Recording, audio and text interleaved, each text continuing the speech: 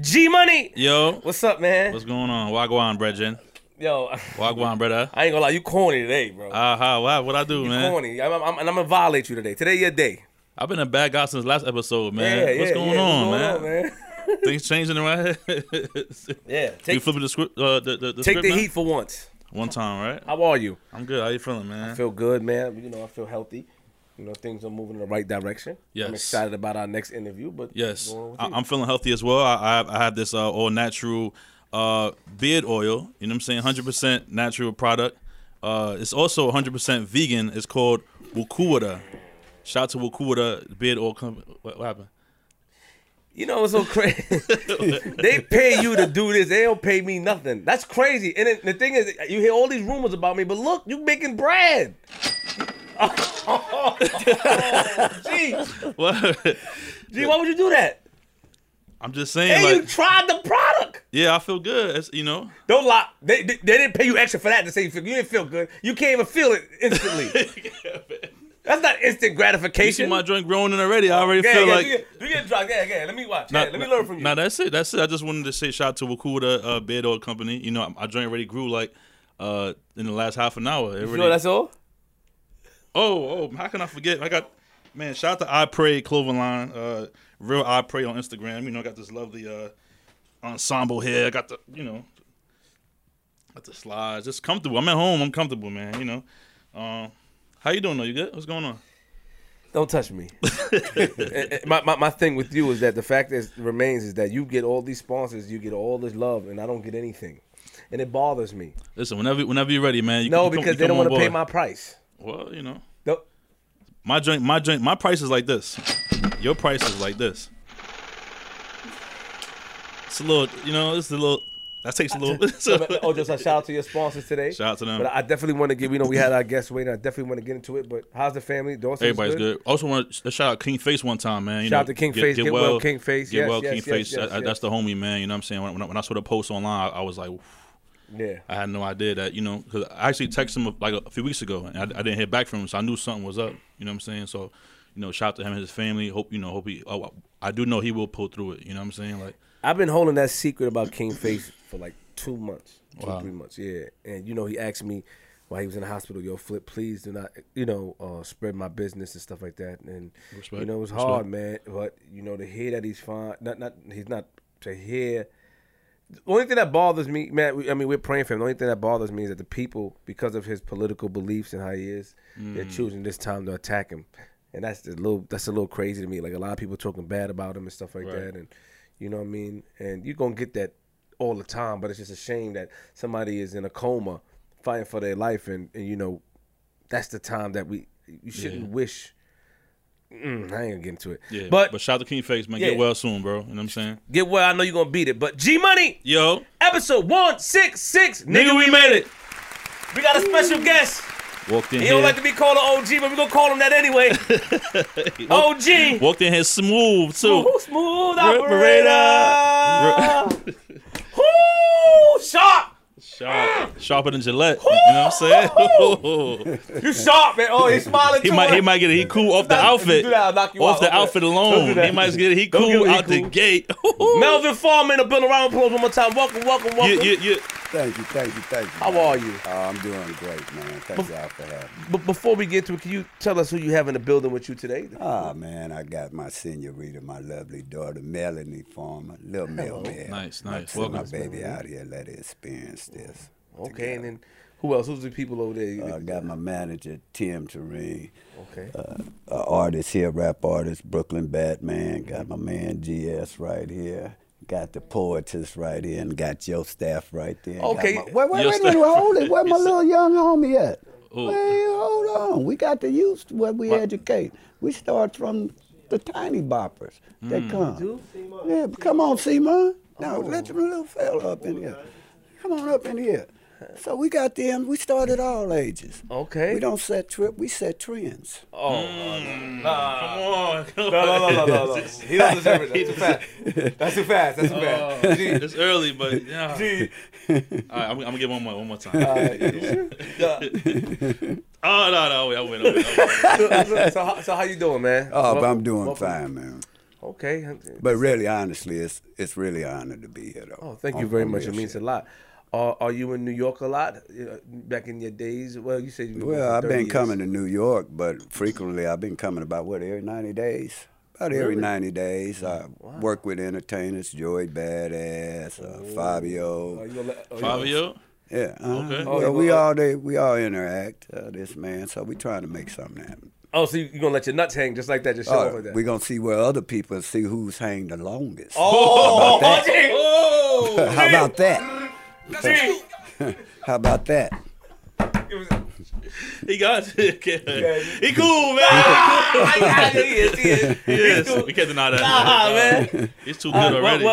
Well, before we, get into the meat and potatoes, let's we like to go back in the beginning, where everything started at. Yes. G, so, if you can, just let the people who don't know who Melvin Farmer is, let everybody know, who you are and where you from, and give us a brief, overview.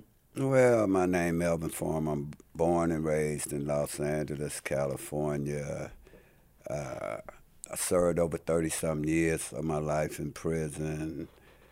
At the age of 13, I was running around with the Crips. The West Side Crips, Tookie, Raymond Washington, these guys. By the way, none of them made it past 24. And by the age of 15, I broke from the West Side Crips, and we started what is presently known as Gangster Crips, A-Tray Gangsters. And from there, we went to, I had 2 eras, because I also was a #1 ranked basketball player while I was gangbanging. Talk about it. So I had to make a choice between the corners or the courts, and I chose the streets. Whereas a lot of my friends went on to pro careers or whatever, whereas we went on and had a career as starting in the juvenile justice system, then graduating to the adult system, and then going from there to where I was 94 after the 92 riots. They put me under surveillance, set me up, and I got 25 years plus a consecutive sentence of life as one of the first up under the California 3 strikes law in 1994. Got a reversal in 97. Wrote a book predicting mass incarceration in 98. Called The New Slave Ship, a ship that does not sail. And from there, I've been doing civil rights activism and leaderism and bringing awareness for about 23 years now that a lot of people don't really know about. Wow. I serve the people. That's a lot of stuff you did in your time, man. So we're gonna go back a little bit. Being that you gave us an overview, let's go back now and tackle it from beginning to end. The whole story. You know what I'm saying? So let's go back. Born and raised in L.A. Yes, sir. What part? West Los Angeles. West Los Angeles. And you you grew up with both parents, yes? Mm-hmm. Mother and father? Mother and father. What did they do? Working parents. Both of them worked because that era, 69, 70, when I was 12, 13, 14, most parents had, families had 2 parents' homes. And it wasn't no drug addiction, wasn't no gang activity. But also my parents didn't know I was sneaking out that back door. So a lot of times you think that it's the parenting, and that parent can't be around 24/7, particularly when you got 2 parents working. So that gives them an opportunity. I hear so much about this, how much a parent can make an outcome and a difference, and they can. But them streets can suck you up if there's nobody giving them love and attention. The street's gonna give them what they lacking. So when you said, so do you think that because your parents worked so hard and you did you consider yourself having a lot? First of all, did you have siblings?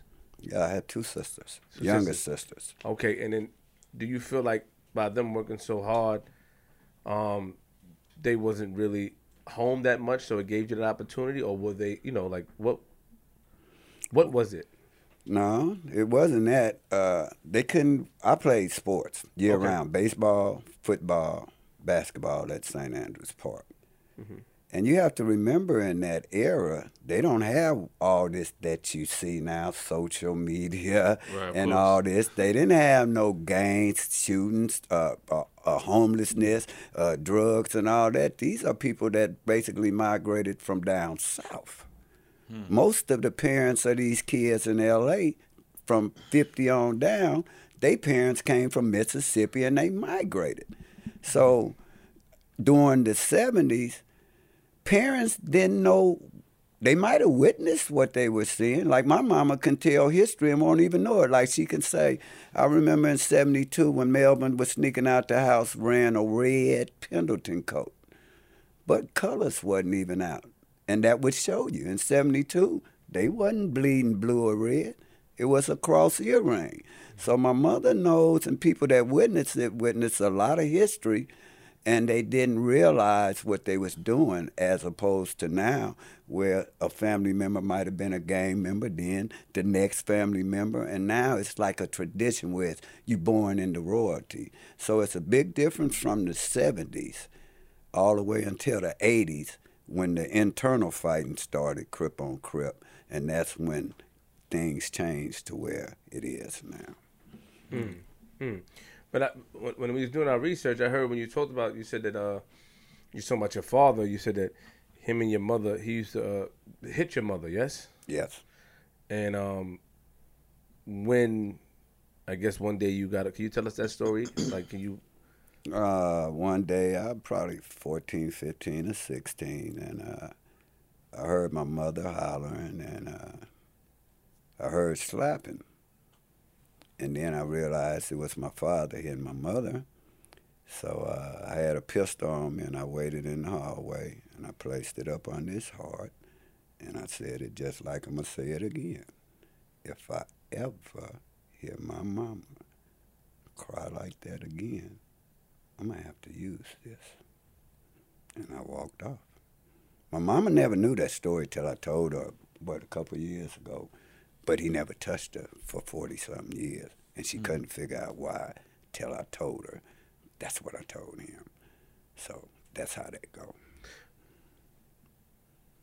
Was it, but you said it wasn't no drugs, it wasn't alcohol or nothing, it was just who he was, his character? Well, a lot of times those men coming from that days, they worked hard.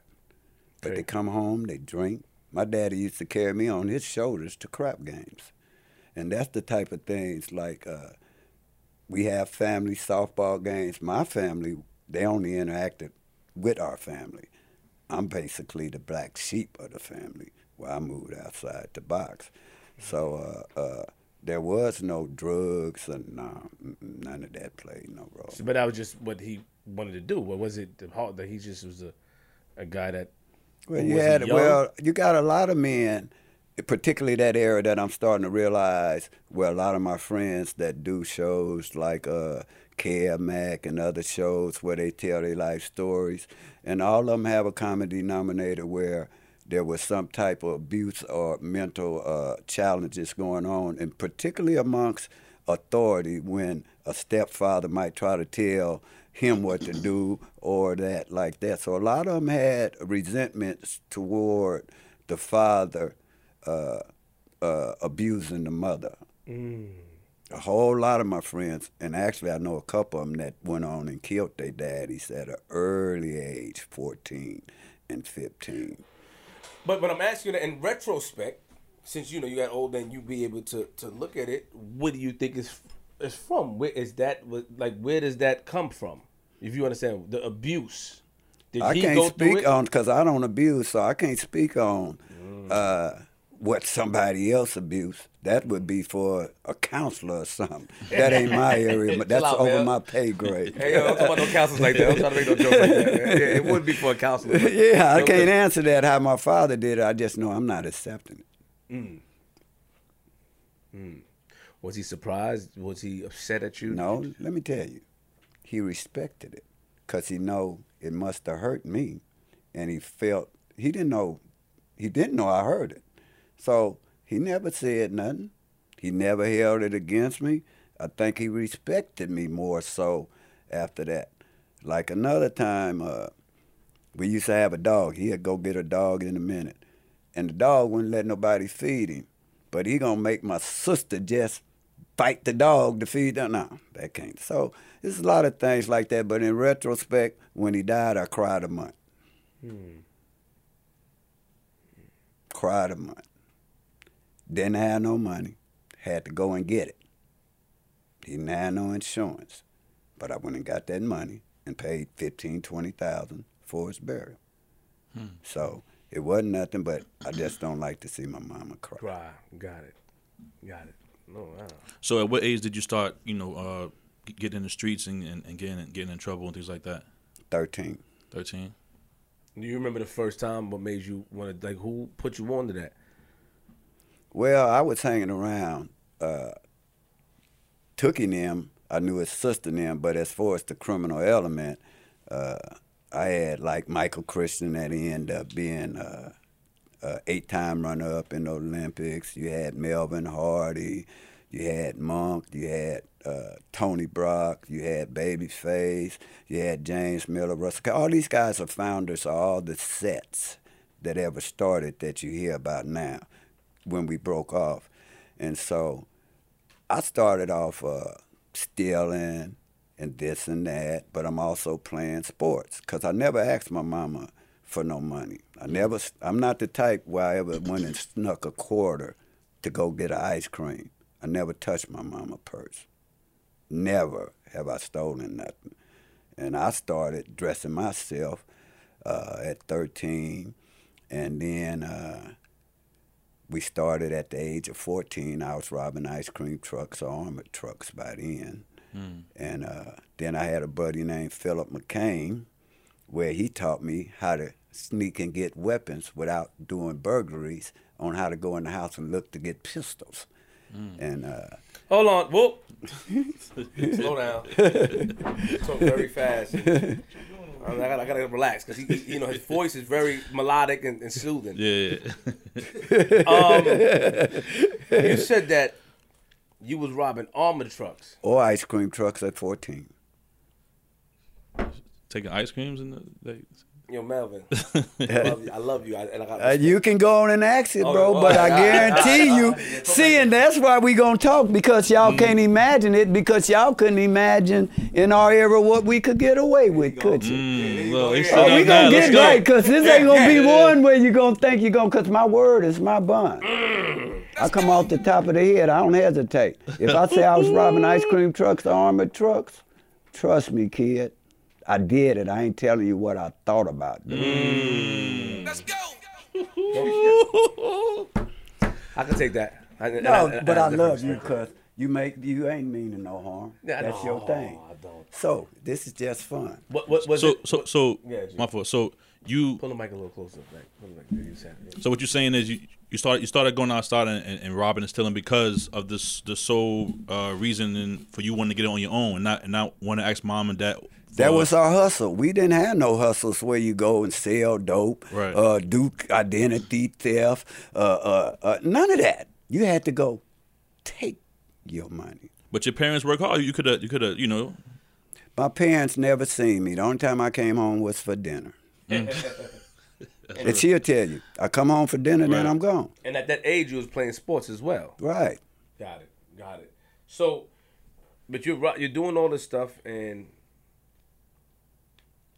was it a bunch of you? And if it was, like, were you getting arrested at that time at a young age? Were you getting arrested for these things and stuff like that? I had 50 arrests, 40 of them for robbery by the time I was 17. But they had a revolving door. When you get caught for a robbery, you get cited home. We were 13, 14, 15. They didn't have no juvenile laws. I understand. So you can get away with that. Wow. You only getting a year for a murder. Wow. I can't even show my friends because all of them are convicted. If you want to get serious. A year for a murder back in those days. That's what you got as a juvenile. That's why you got the juvenile fitness hearing that exists today around the nation. It didn't start till 75. That was behind these cats. Where you think it come from? Juvenile? No, I'm just saying. What I mean by that, when you dig deep, people think they're inventing something new when they actually, it ain't nothing new in this game. They just get punished when we didn't. That's the only difference. They get 10 years for getting caught with a gun. We damn near get the gun back. That's crazy. But I'm trying to figure out, if you had to describe how you were as a kid, like as far as like personality wise, outside in the streets, how were you? Were you mean? Were you nice? Nope. Never had a Crack problem. jokes? We kept it business. We never did nothing scandalous. My word been good. I ain't never robbed nobody. Never did nothing to the black. In fact, I ain't never been arrested for a black on black crime. How about that? That's because I was robbing armored trucks or ice cream trucks. I was getting money.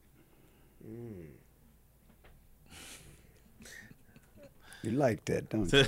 That's my partner right there. He did, yeah, he did. I'm more of a like y'all. I'm more of a hater. Oh, man. Man, I wasn't there, You better man. start being a regulator, man. Don't be a hater, man. Regulate, player. Don't hate. Regulate. Let's go. He gonna get 2 episodes, man. He gonna get 2. I already No. know. That's understandable. I mean, back in the day, and back in those days too, like I could assume that there were like a lot of white and blacks. The racism back in those days. Well, was it strong back then? When I moved from the east side to the west side, they were just starting to integrate. It was a lot of us that were the first whites, blacks over there. Okay. Now, as far as racism, the one school I went to, which was a white school, Orville Wright, I lasted, I think, 30 minutes before the first class I supposed to went to where they were pitching lagging quarters. And another white kid came and took everybody money. But the white kids went and told them, I did it. I got kicked out of school. Went to jail, and my mama didn't believe me.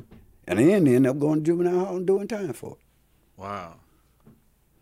Now, when it come to racism, I felt it more so in the criminal justice system and by law enforcement when it come to racism and the practices that happen. Like, for instance, I'm on 20 years parole from an 80-year sentence where I just did 5 years in Georgia.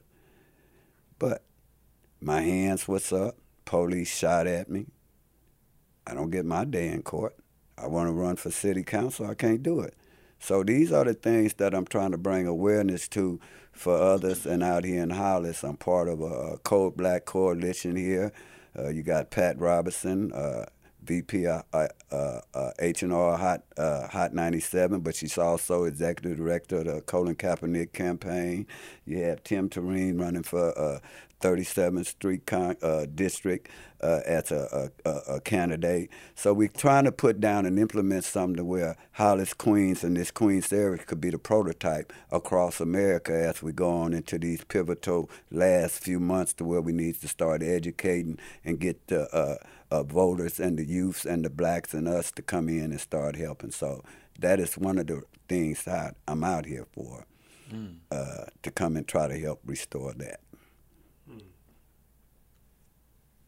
So, Raymond and Tookie, you were friends as kids. And do you remember when they started the Crips? Do you remember that time? Yes, and what sir. made them start it? Because there wasn't no Crips and Bloods back in the days, of course, as we all know. And they started it. What was the motivation behind that? I can't speak on motivation because when I was 13 around them, you have to remember they were 17. Okay. So Raymond started the Crips in '69. Raymond is the original founder. They should acknowledge that. But a lot of times Raymond history is tainted because he was in prison at an early age in 72, 73, 74, 75 when this was starting to get dominant. Because at that time, it wasn't. Now, as far as Tookie, him and Tookie met. Actually, the East Side came to a record hop, and they got into a fight. And that's when the merger of the East Side, West Side, and Compton Crips emerged. Those were the three factions. But as far as ever hearing like some Custer speech about we shall overcome or we gonna do. No, that ain't how the get down was. Never no talk like that. And because Raymond was in jail, a lot of people give the credit, to Tookie. Well, Tookie was the Clark Gable, the face. Raymond, who I started hanging out with after he got out, was different in character in Tookie. Whereas Raymond, we might go get some money any type of way. And Raymond wasn't the type that would be he's more down to earth, not so much like Tookie was over, but Tookie is an imposing figure. And I don't see him do some things that defy gravity. But with Raymond, he was a nice guy. A couple of days before he got killed, we had been together, and a couple of days before Tookie had got arrested, I told him to leave that facility. I think this dude's a snitch. A couple of days later, they went and arrested him, and he got executed. He never made it back. So both of them were pretty cool cats, but they wasn't the type. A lot of people said and think they were leaders that said, go kill this, go kill that. I never seen them one of them with a gun. They were fighters. It's the younger ones, the first group in 72, that started what they pretty much do today as far as culture-wise when it comes to pure gang activity. Not where drug dealer and you're not active, but you're claiming Crip. I'm talking about those that's coming to make it the candlestick maker or to have your face on the T-shirt. Those are the gang members. Tookie and them never advocated that. So many people, they did this. Tookie and them ain't never had a gun. It was the 13s, the 14s, the 15-year-olds that could get away with that, and Took them were the face, and the gunners would be in the back. And then they caught on to that. So a lot of times the myths that they portray these guys and the bad things, Tookie worked in the halfway house where he ran a boys' home in 73, 74, 75. People don't know that. And then they shot that up. That's when he got shot. So Tookie had changed his life around. And Tookie, he had never been to prison till that arrest. He wasn't headed that way, and that's when you abuse drugs. And a lot of times you'll use the drugs that'll make you go and do something else, and then when you wake up, you won't know what hit you. But he was convicted of the murder of 4 people. He didn't do, but one of them he had, where 3 of them, which is Tony Sims, Bam, and Blackie. Blackie got out of state release, out the country, for testimony because he was from Canada. Bam got life without. Tookie got the death penalty. Then you had 3 murders at a hotel where I can get the people who were involved in other situations with the man that ended up telling on Tookie to even get him involved, where it's contrary to what other people are speaking on pertaining to the other 3 murders. So if he wouldn't have had those other 3 murders and only would have that 1 murder, then he would have probably not been on death row. And I can unequivocally say he didn't do the other 3 because Tookie met the people who told on him through me. And that was in 73. So and I saw that you went to. So somebody told on him, the guy that you went to his house or something like that. You went to this house. Or? He was staying at a house, and if you read the transcripts, they say they went in the house and found a shotgun where somebody told him it was under the bed, and it was used in the murders because the only way you can trace a shotgun is with the shell. Yes. Or else you won't. And they found a shell at the scene, which came out of a robbery at the Big 5 in Inglewood in Los Angeles that was traced, and that goes back prior to the murders when those occurred. So Tookie couldn't have been nowhere had those special bullets. Tookie never had possession of them, but I know who did have them, the same one that told on him. The guy? Yeah, he did the robbery. So who would you infer gonna keep the bullets, Tookie or the person who got all the weapons, because he was older than us, so when they did the robberies and stuff, we'll give it to him to sell. We wasn't old enough to go sell nothing. We didn't know where to fence nothing at no 17, 18. This man 35, 40 years old at this time. So the guy who told on him, his name was James, yes? Mm-hmm. And 'cause I saw something where you visit his home or something like that. Did you go to his home or Tookie home? I was confused. Well, that's where he was arrested at, but actually, they family raised her brother, which is my son, Melvin Farmer. That's how tight we were. Understood. They first came, James Garrett, actually, they say he come from out the prison riots at Attica and came down there. And they family raised my family. So we have ties to where they just sent my son something because he's in prison. Didn't listen. They want to learn the hard way. So we're still all interacting. And we don't hold no, I don't, because they family and us are like this. And what the father might have did has nothing to do with everybody else, and that's how it should be. And maybe if people would back up off and quit every time somebody say something, and most of them don't know nothing, and let them go, then people can get closure. Because there's a lot that's not closure on that case. Because if it's proven that Tookie didn't do it and could have been exonerated, because right before he was executed, his whole lawyer team came and closed the prison down to get my affidavit because they knew I knew what happened. And the governor erred, or the Supreme Court erred in their decision-making when they executed. He should have been granted a stay until they heard what I actually had to say, as well as the other ones that are willing to come forward now. Arnold Schwarzenegger at the time. Yeah, but it's really more so the governor's hands were tied. Once you get that far into the death penalty where he can make a decision, you have to go into the court and file a writ or something to postpone it. And that would have been up under new evidence, because I was presenting new evidence, and the Supreme Court and the courts erred, and it probably cost a man his life. That I can guarantee you. Where is James? He died of a heart attack. Oh. Mostly everybody involved in that are pretty much dead now. And you feel like that, even though you go with his family, so whatever their father did has nothing to do with. I still talk to him. Understood.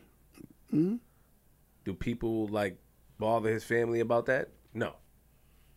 Okay. Yeah, no, most people don't even know him like that because they've been around so long. They're a good family.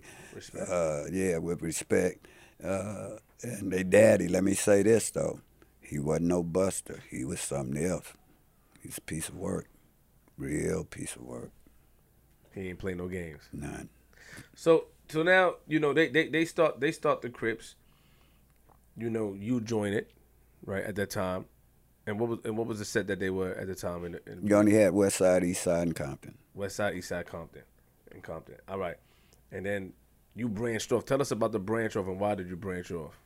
Well, what happened was the first set to branch off was called the United Underground, UGs, which they end up being underground, but it was United Underground.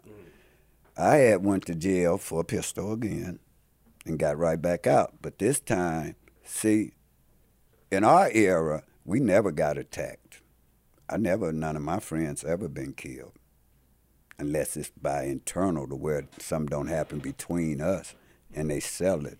But other than that, the Crips of the 70s never got where they come to attack us. We had to go and engage them. Just like you seen when I said I went to 16 high schools. People think that's impossible. Y'all, you don't seen it. You have rappers that go on tour, am I correct? NASCAR, they go on the circuit. In our era, the Crips went to high schools to engage. If I go to Manual Arts, I know I'm going up there to fight some brims. That's all that's there. It ain't no Crips.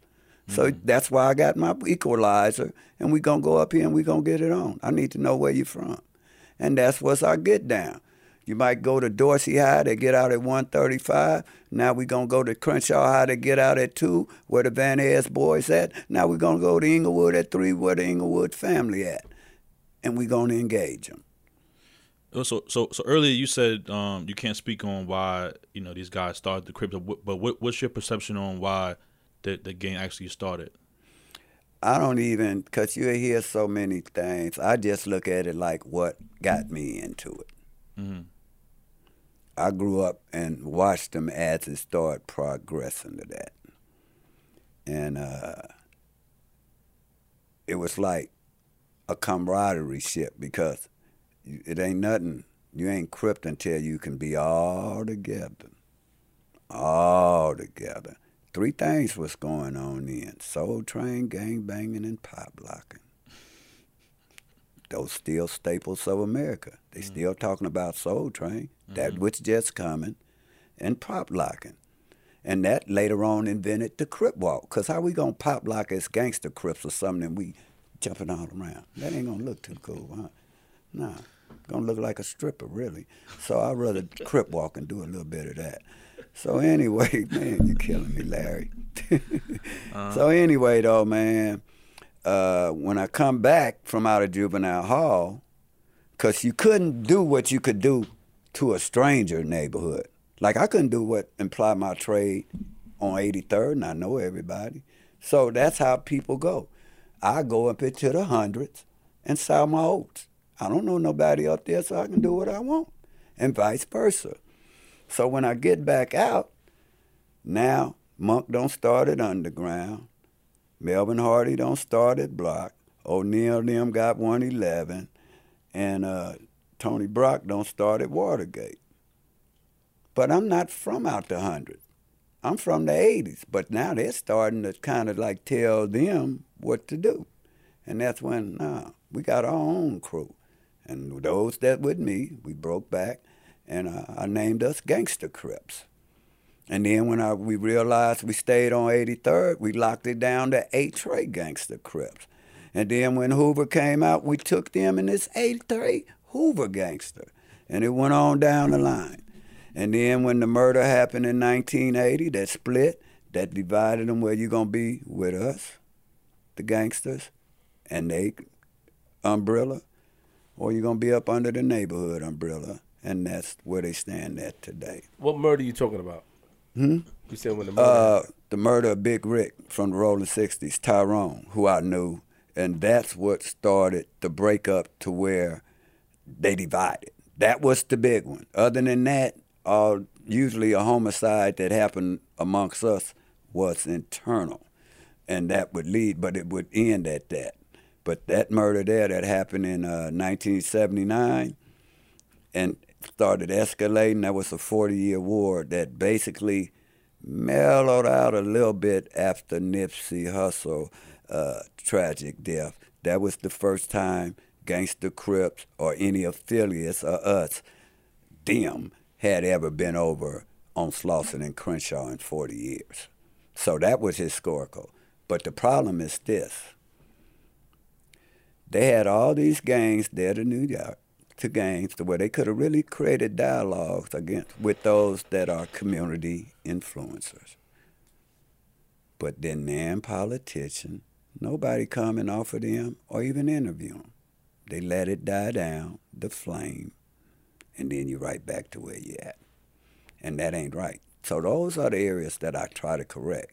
Because it's a lot of times senseless gun violence can be addressed, but you just overlook it. I call it poor, passing over opportunities repeatedly. You cannot think that you sitting on a mountain, I don't care if you're a celebrity, actor, rapper, and think you're going to dictate the streets. You have to have a voice from the streets that would be close enough to know and have their ear to the ground to know that the elderly are mad because in the white community all the ATM machines work and 4 out of 5 of ours don't work. Who do we go to? I don't heard them say that. That's a shame. Or Melvin, a peeping Tom been looking in my window at my daughters while I go to work. and I've been calling them, can you do something? And I got to go there, file a complaint, and then have them go. These are the type of oversights that need to be brought out and called out on, oversight. The closest elected officials need to be held responsible. It ain't no youth's fault. Everybody always knocking youths, this, that. They ain't got nothing. There's no resources, no jobs, but you want them to turn their only source of maybe protection and income, their pistol, in for a concert ticket. That ain't gonna happen. So we have to do something to be more innovative and updated to help our communities, because our biggest assets is us. So you feel like these councilmen and people in power and positions should be more, should engage more with people in the streets to kind of know what's going on and to help the community better?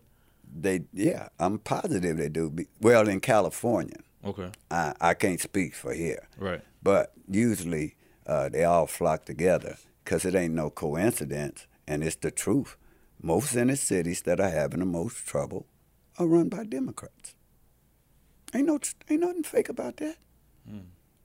I know a Democrat where, not a Democrat. I don't even want to go into parties because, like I say, I don't care who president. When you don't have to pay taxes, it don't bother me because I've never been a taxpayer. I've been a tax burden. So I'm objected to where I just call them like I see them. I don't care. And a daycare center got shot up. 7 shots fired. Kids running. You'd have thought it was a fire drill. And if you see the video I got, and if I show it, it'll end his career. Oh, it would. I guarantee you nobody. And it ended the ones that endorsed him, because I notified him of this. In fact, Joey Badass was going to donate the money to buy the cameras because they wouldn't do nothing. That's how deep it was. So I tell him, man, we got a problem where they coming up here shooting at these schools, at this daycare center, and these kids here. Why don't you just put a camera in here? Right. They never responded. I watched the police sit there and just scrape up the shells in a dustpan, never asked nobody what happened. But more importantly, they told staff, don't tell the parents what happened. And then they had a big town hall meeting and covered up the bullet holes so nobody would see him. And I've been letting him go. But you know who I'm talking about. And if you don't get it right, I'm coming. Hold on. So you don't want to say his name? Oh, they know who I'm talking about, and he know who I'm talking about. I don't have to say it because I've said it before. And I think I'm going to run for that seat. How about that?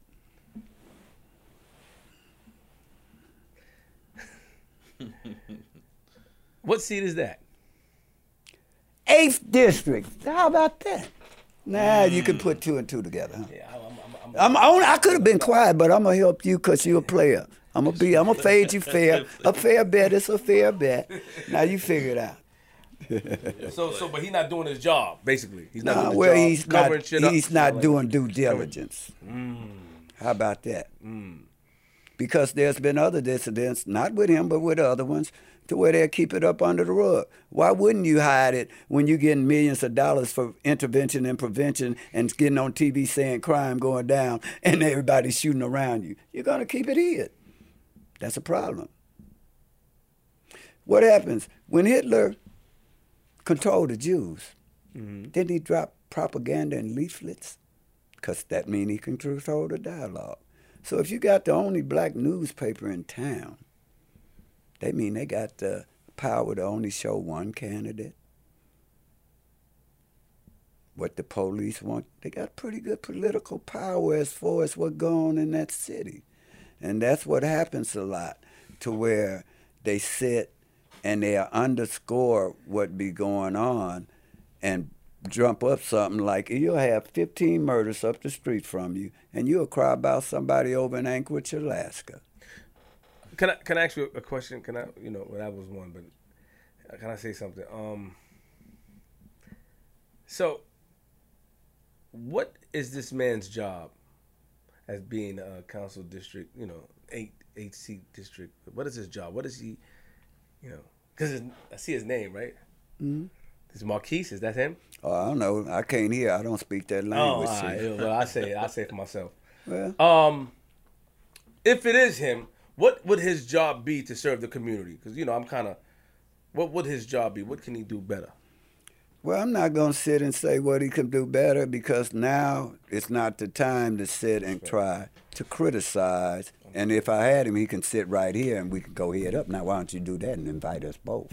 And then that way I don't be behind nobody back. Okay, what would you be able to do for the community if you had that seat? Bring resources. Like that. I would go when it come to public safety. I would attack 3 areas. The juvenile justice system, parks and recreations, and schools. You know why? Why? Because that's where you got the most troubled youth that are right at the breaking point of making decisions in life. But his background is not your background. He hasn't been through what you've been through, nor does he have the knowledge that you have.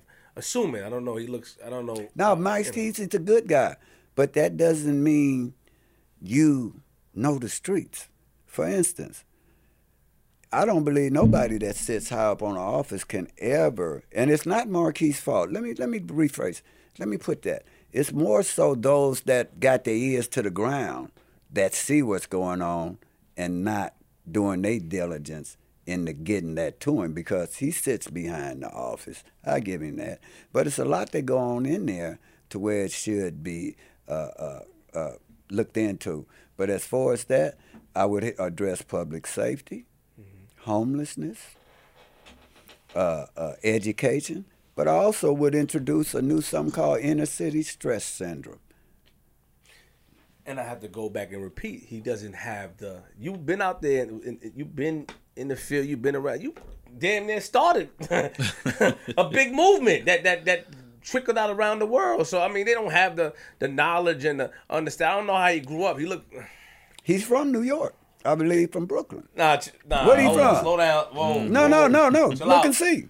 I don't know. Chill out. Don't do that. Don't say stuff like that. No, he's from New York, I believe. I'm about to Google it.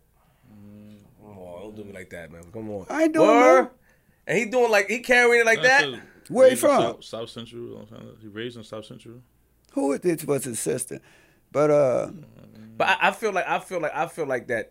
Me personally, I feel like you would, of course, a person like you would better fit because you will understand, and a lot of people can relate to you. But let me say this: the inner city things. I wouldn't want that. Let me cut you before I forget my thoughts. So sometimes I get selective amnesia. Selective. I'm sorry. It might come and go at my presence. But I wouldn't. He's qualified for the job, and I told him this. But I say it's nothing wrong with. He gave me an award for civil rights and serving the community the best. That's hard to do there. But I didn't get no job with it. What kind of shit is that? I get the award from all of them, but none of them give me a job. It would be to his best and let Melvin be an ambassador. I agree. Let him be. But they don't do that. You would try to reach out to him? Because I couldn't do what he do. He know about business. All of them know about other things, their area. But you could make me ambassador where Melvin could be the ears to the streets for you. You would try to reach out to them and One day when the 100 days, 100 nights, him and Karen Bass called me in and say, Melvin, we're going to try to find $500,000 to hire you and your friend to help stop this gang violence. Once we helped knock it down, they gave the jobs to somebody else. This is the type of games that go on. I mean, I get it. I feel you being a little nice, though. I am because and I like you. I like you a lot. I feel your energy, but you're being a little bit too nice. I can't go hard in the paint because I can go hard for you. You can go hard for me because if it go from an issue to a problem, it's gonna have to be eliminated. So I'm gonna go soft. Well, I'm riding. You can go hard. I'm riding with you. My thing is that he went to Morehouse College. No disrespect to him, that's a good thing. His family moved. I just read it. His family moved him, to protect him from gangs and police. So he moved at a young age, right? He's 49 years old. I don't know how old you are, but I looked it up. You were OG for real. I feel like the wise thing to do is to hire somebody or bring somebody on who is to the streets, who the people or the kids will look up to, who can be able to relate to these kids. If you're not going outside on the streets, you can't relate to them. They're not gonna listen to you, and you're not gonna make an impact. And it's gonna look bad. It's gonna put a blemish on your record. It's gonna make your jacket look crazy. That's how I feel. So I feel that getting you would be an amazing idea. I don't know why he wouldn't do that. I don't understand the politics, to be honest. But I think that a person like you would be beyond qualified. So you want to be nice? Oh, he cool. I don't give up about he cool. But still, man. But what he said. I don't care. No, I'm saying what he said is what they did. Like they had him come in and stop a lot of the crime. But and they cheated. Yeah, that's what I'm saying. They didn't. The full-time Jack move. Exactly. That ain't cool. So it's not like he's trying to stay in position. He don't want to put him in his spot because he'll probably come in and take over the whole office. So it's like let's bring him in, let's have him help us out, and then push him back out. That's what they did. You know what I'm saying? Jack move, like you said. Yeah, but look, yeah. They talking about the thing for the home. He ain't talking about the streets. I don't see anything. But I see something about the homeless. You know, building something. You know, housing for the homeless people. But I don't see anything about the streets. And I think the idea. You should say it again. You said something about the stress relief. What did you say about inner city stress syndrome? I think that's inner city stress syndrome. I think that should be a condition for all those in these pockets of poverty that Obama called them, or red-infested Baltimore, like Trump called them. But they're all the inner cities across America. I think that should be a new mental illness description for kids that are raised in these environments where they're waking up, subjected to dead bodies when they walk to school, being bullied at school, not being able to go to the park, being pressured. You can't help but be psychologically or mentally challenged growing up in there. I've been in a community where the kids don't trick or treat for the last 10 years because of gunfire. That's sad. You don't do the kids like that. We're not giving them a chance to grow, man.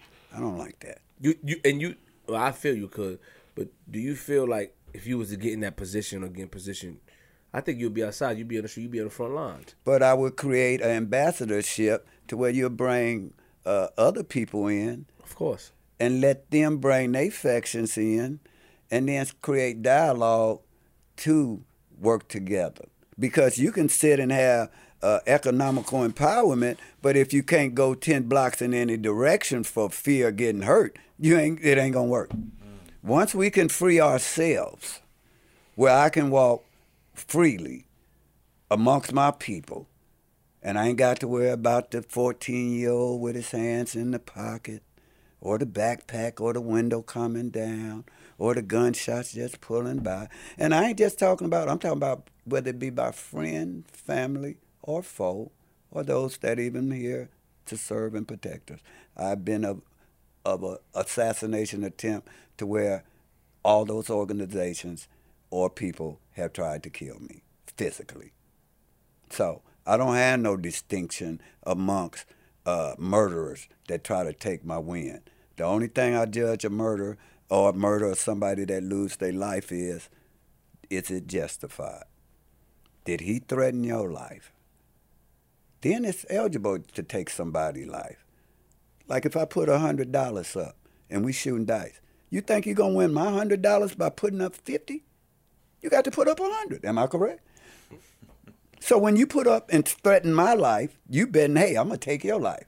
So I'm going to match that bet and say, hey, I think I can take your life. And now that's a fair bet. But when somebody running away from the police or you doing nonviolent offenses and then you still get killed, they wasn't threatening life.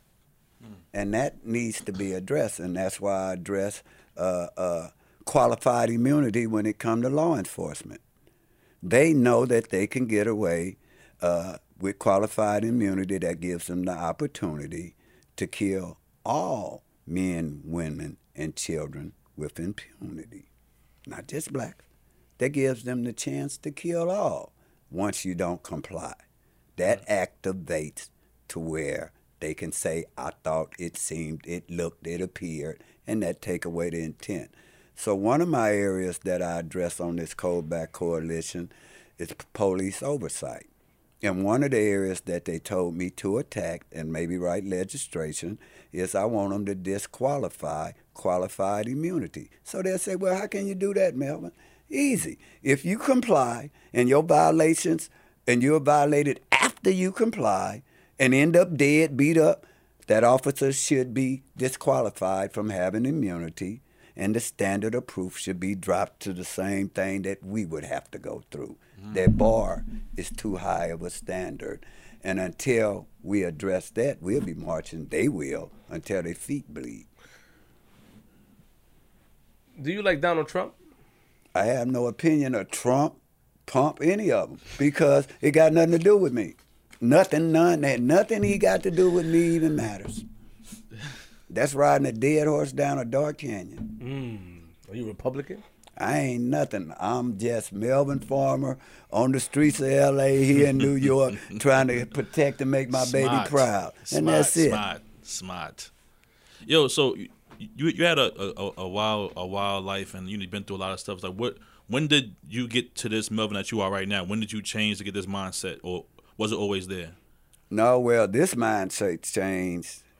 Well, I had 3 or 4 mindset changes. Okay. Usually after I come out of prison, then I figure out which way I'm going. So, Gotcha. 94, 97 is really when I start realizing, because, the number one deterrent for crime is age. As you get older, you mellow out. So now I don't got out from the life sentence, but I had a promise to keep, because all the guys, since I was on a high level, all of them were lifers.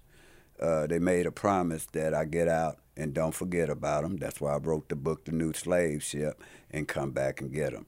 And because of my word and they having that in me, I went to doing civil rights, and I never stopped to get those that are still incarcerated up under 3 strikes for nonviolent offenses that are still there. So that's what made me change in that. Then I did about 10 years of hard work and didn't get paid, and that's when I drift off and I start back to hustling. Then I just got off a 83-year sentence in Georgia where I'm doing parole now, and then I'm off. I've been out 7 years. I got 10 years left on parole from Georgia, and I started back to doing civil rights. But what happened is they don't pay me. I get burnt out, and I leave it alone. Right. Now, how hard is it making that transition when you first started, like you being still young and having the influence of some of, the negativity in the streets, and like how hard is it to stay focused on the positive side to try to change the mindset? Let me say this, when we was young, I didn't have no influence over nobody because we never had to ask nobody to join. It only was so many of us, a handful. Right. So it wasn't no, I'm going to tell you what to do. At 13, 14, you led by example, and then they followed. See, it wasn't no getting jumped in our era or saying this and that. You had to go pay your dues, blood in, blood out. So with that thing, I've never been the one that ever told nobody to do nothing. Actually, nobody really ever too much heard of me because I've been dormant to where other ones have been up front and I've been in the back. And because of a couple of people lost their lives natural, I just stepped to the plate to tell my story and to help others, but also to bring awareness and show that there's a different way other than to join this out here in the streets. You can do better. You don't have to do that. And if I can change my life, then surely you can change your life. So at that age of 13 and 17, we wasn't thinking about nothing. It wasn't nothing. We were having fun. We had a lot of fun. We were like family, camaraderie ship. You had the Soul Train dances where you might have the Soul Train girls there at the dances. We dancing for $50. We going to Watch Stacks, Watch Festival. You got Michael Jackson. You got everything. You could have so much fun. And then things start drying up. The prisons, we start getting to be adults. The sentences start getting longer. Then the original guards that were there, they start getting longer sentences, and that's when the next generations and the next generations. You got 5 generations of Crips and Bloods. So every 10 years, I say something changes as far as the culture. You know, we kind of skipped over what I wanted to ask, but I'm going to go back to it. Mm-hmm. And I wanted to Sometimes ask. I do that. No, it's all right. No, you know, you have a Selective amnesia. Nah, it's all right. I want to ask you a question. You got sentenced to you said 25. 25 years to life To plus life. a 10-year consecutive sentence. Okay. Now, what did you do to get that sentence? I didn't do nothing. I can allege what happened. Yeah. Please. They found $2.50 worth of drugs, and I got 25 years to life. That's my third strike. On a law that was implemented March 7th, 1994, I got arrested March 15th. My first arrest was $2.50 worth of drugs. So where did Melvin 3 strikes come from? Oh, that's right. They made a law that go backwards that punished me for what we just talked about I did in 1973. The ice cream trucks and All that, but all those, they came and made it where they retroactive and changed the meaning to where I couldn't have got but a year for these priors to where it's mandatory I get life. Be honest, Melvin. What you had the drugs on you? Like what they put Bro, you? one thing, an inmate, I'm not an inmate. I'm a convict. If I say I did it, I did. I've been arrested almost 50, 60, 70 times. Don't been to trial where there's been enormous evidence against me. When I say I did something, and I never cried. But when I say I didn't do something, I don't get my day in court. Something had to happen. I had a life sentence, and I'm sitting here now. So that tell you something was wrong. Mm-hmm. I just come off another life sentence where they framed me. That's not impossible, bro, when you're on this list. Trust me. Every alphabet agency they don't have, I don't been up under investigation. OSS, FBI, ATF, and been arrested by all of them. When I say I didn't do something, that's my word. But I don't get my day in court. I just got shot at with my hands up. My own attorney in Georgia threw away the tape that would have exonerated me, and I called him. That's why I ain't on death row. I called the NAACP, didn't get the time of day. Ain't we making a bill, Tim? Behind that. So, who got road rights in America? What were you doing in Georgia? Hustling. Getting money. That's hustling. Yeah, well, But they ain't got nothing to do where... okay, all right, no, but let me finish. But that ain't got nothing to... It didn't have nothing to do with where you surrender. All it was a fake credit card. So I ain't getting nothing but 6 months.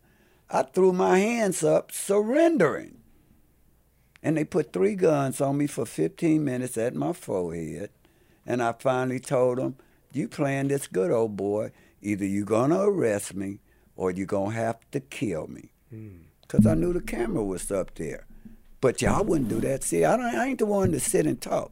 I ain't scared of death. But something came over me where calmness came. And then I started thinking, I might get life. My mama gonna be hurt. I might stay here. I think I hold court on the street. They call it suicide by police, by the way, to where you know what you finna do. You finna get killed.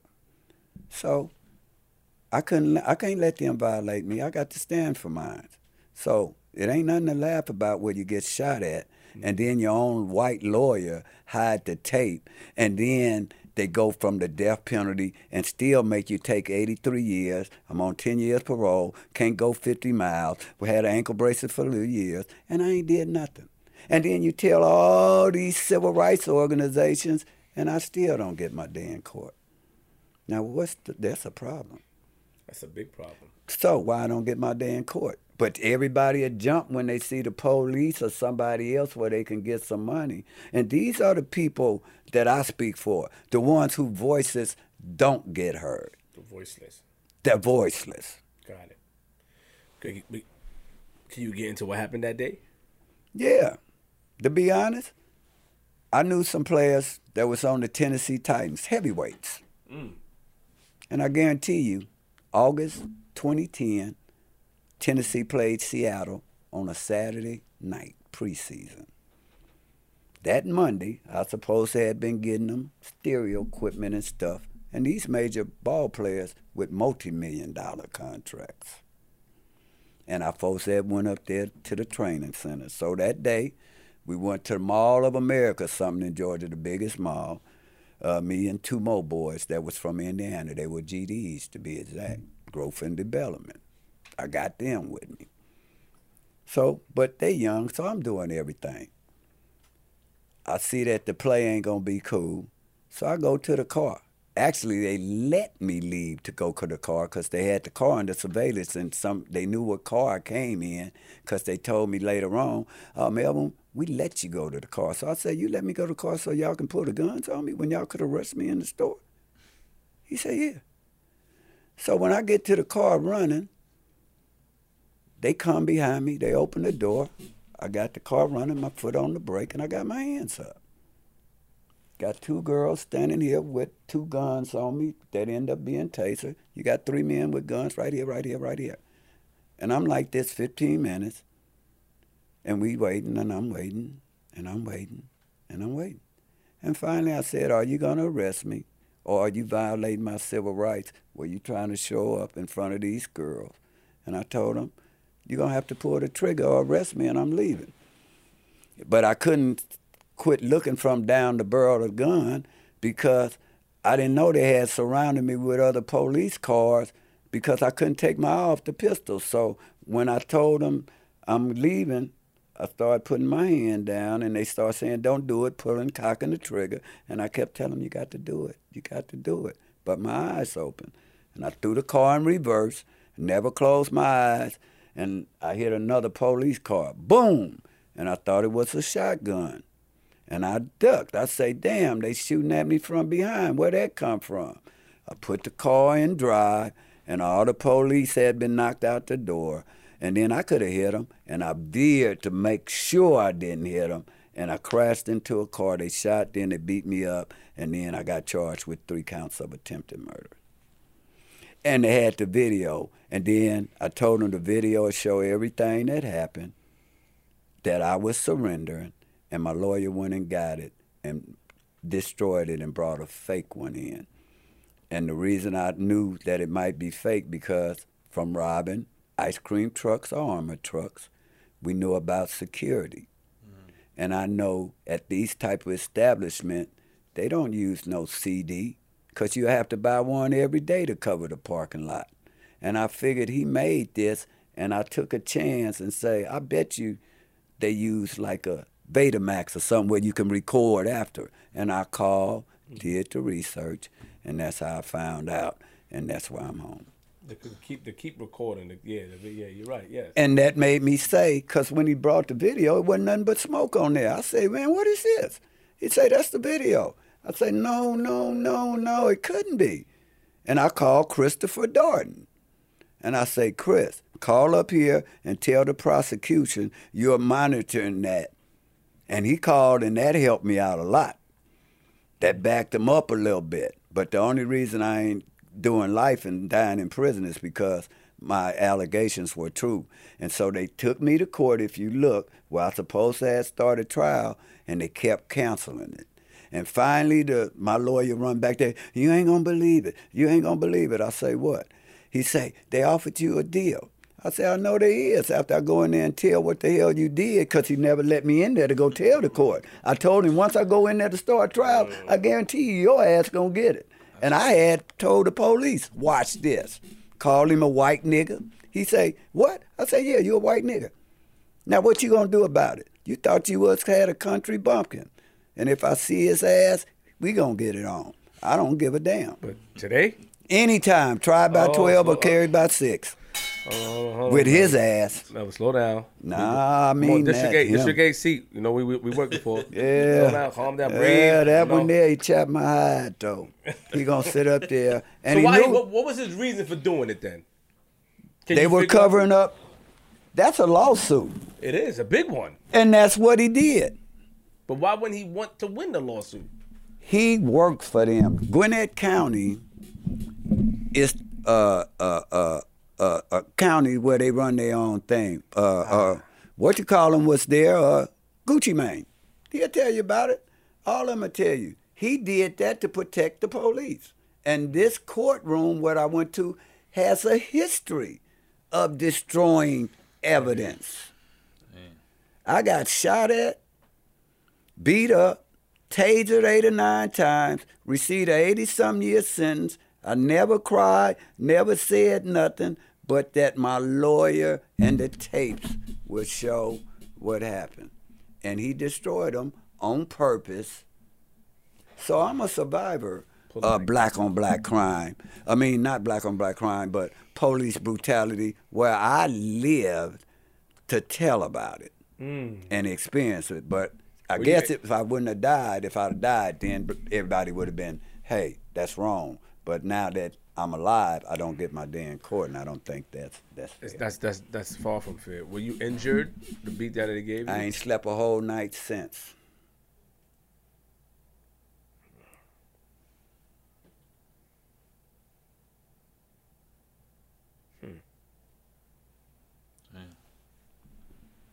So, head injuries, tasered 10 times, knocked unconscious.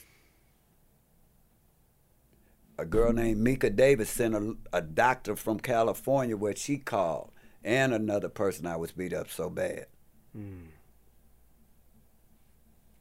Did you so you received the 80-year sentence, and how did you get overturned? Like what? It wasn't overturned. That made me have to take a deal, because if I can't get no justice on the streets, what do you think if I'd have been found guilty, my chances of coming back on appeal would have been 0. Got it. So the point is, I had enough to make them where they went from nothing to where I'm free. Got it. Or else I would be dying in prison. So you get 2 numbers in Georgia, a top number and a bottom number. Okay. 83 do 10, 80 do 5. I got 83 do 20.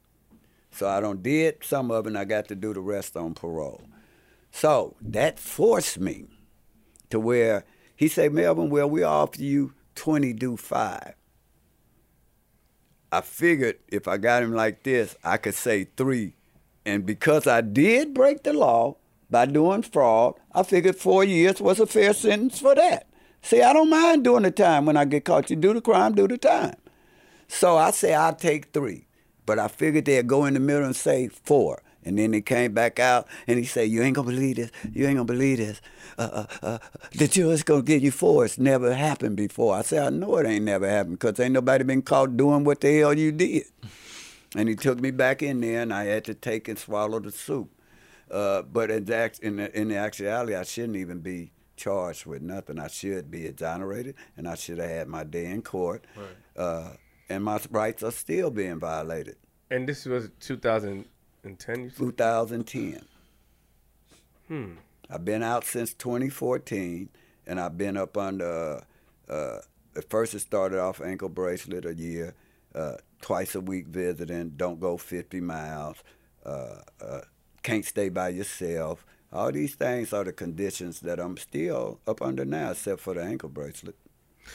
So, okay, but what did you get convicted of before that, 2010? Because you was in jail before that, yes? 2010, before that? 2010, 97. The last case I think I had was 97, when I got the 3 strikes. For the $2.50. $2.50. Got it. And then you came out. That's and crazy. And no disrespect. I mean, because in my mind, right, when you said scam, I'm like, damn, credit card scam back in 90. I thought they was boosted. I don't know. When you said that, but it was 2010. The credit, because you said he was advanced, man. I was doing credit cards in 2000. Of course, but what I'm saying initially, right, when I thought it was, for some reason, I don't know, I mistaked it for the 90s. I'm like, damn, he was advanced like that. Credit Yeah, card but they scam? was advanced. Ice-T got a movie called Swipe. Word? We've been getting money. Ice-T and them, all us went to school together. He got a movie called Swipe where they were jewelry store robbers, credit card frauds. They some of the best. All them are my buddies who I was getting money with. I told you, there's two parts to me. I quit gangbanging at 17 or 18. I started getting real money from 17 till my mama just said, don't break the law. I ain't never had problems getting no money. Never. But now it's difficult because my mama said, don't break the law. I'm getting too old to work, too young for Social Security. So now I settle for less. What you did with your money when you was getting it like that? Because you told me a lot of, I got. No, I don't. No, it ain't no God. Fast money go fast. What I mean by that, I work and only get $300 or $400 a week. But goddamn me, it feel like I get $3,000 because I did it honest. And I don't blow it because I know I worked hard. And I respect But that. in my era, I know I can spend on blow and gamble. See, they wrap for the ice around their neck. We pull a heist for the dice. And then we shot dice. So don't get it twisted. He cool, man. Oh, my God. Yeah, don't get it twisted. Yo. So when we go and do a robbery, I might have my partner that don't rob Steve-O don't rob the Coliseum for $800,000. I might don't rob Fred Meyer's jewelry store. Now he got cash, I got jewelry. What you want? Man, put 10,000 up and let's shoot. And that's how we got down. That's how we got down in them days. Everybody go get their money, hustling. You had the Dope Game coming out. That was coming out in the late 70s. And then we'd hustle, and we'd come back and shoot dice. Where's a $100,000 bracelet? Shoot 10. This the type of money they was getting. I had friends that robbed Tiffany Jewelry Store the first time in history for millions of dollars at the age of 17 or 18. And that's universally known. So we was getting a lot of money back then. But I blew it because I gambled, I hustled, and I didn't have nobody telling me, Melvin, hey, buy a home. Hey, Melvin, do this. Like, Melvin, remember I had the 4 cars? Cadillac, Benz, Vet, Cherokee, Jeep, all 1990, all paid for, stand in the rain trees, $3,000 a month, $40,000 put up here, this, that. But my thrill is getting the money. That's what a jacker do. So you wasn't flashy type. You wasn't trying to buy all the Once jewelry you got, and all the...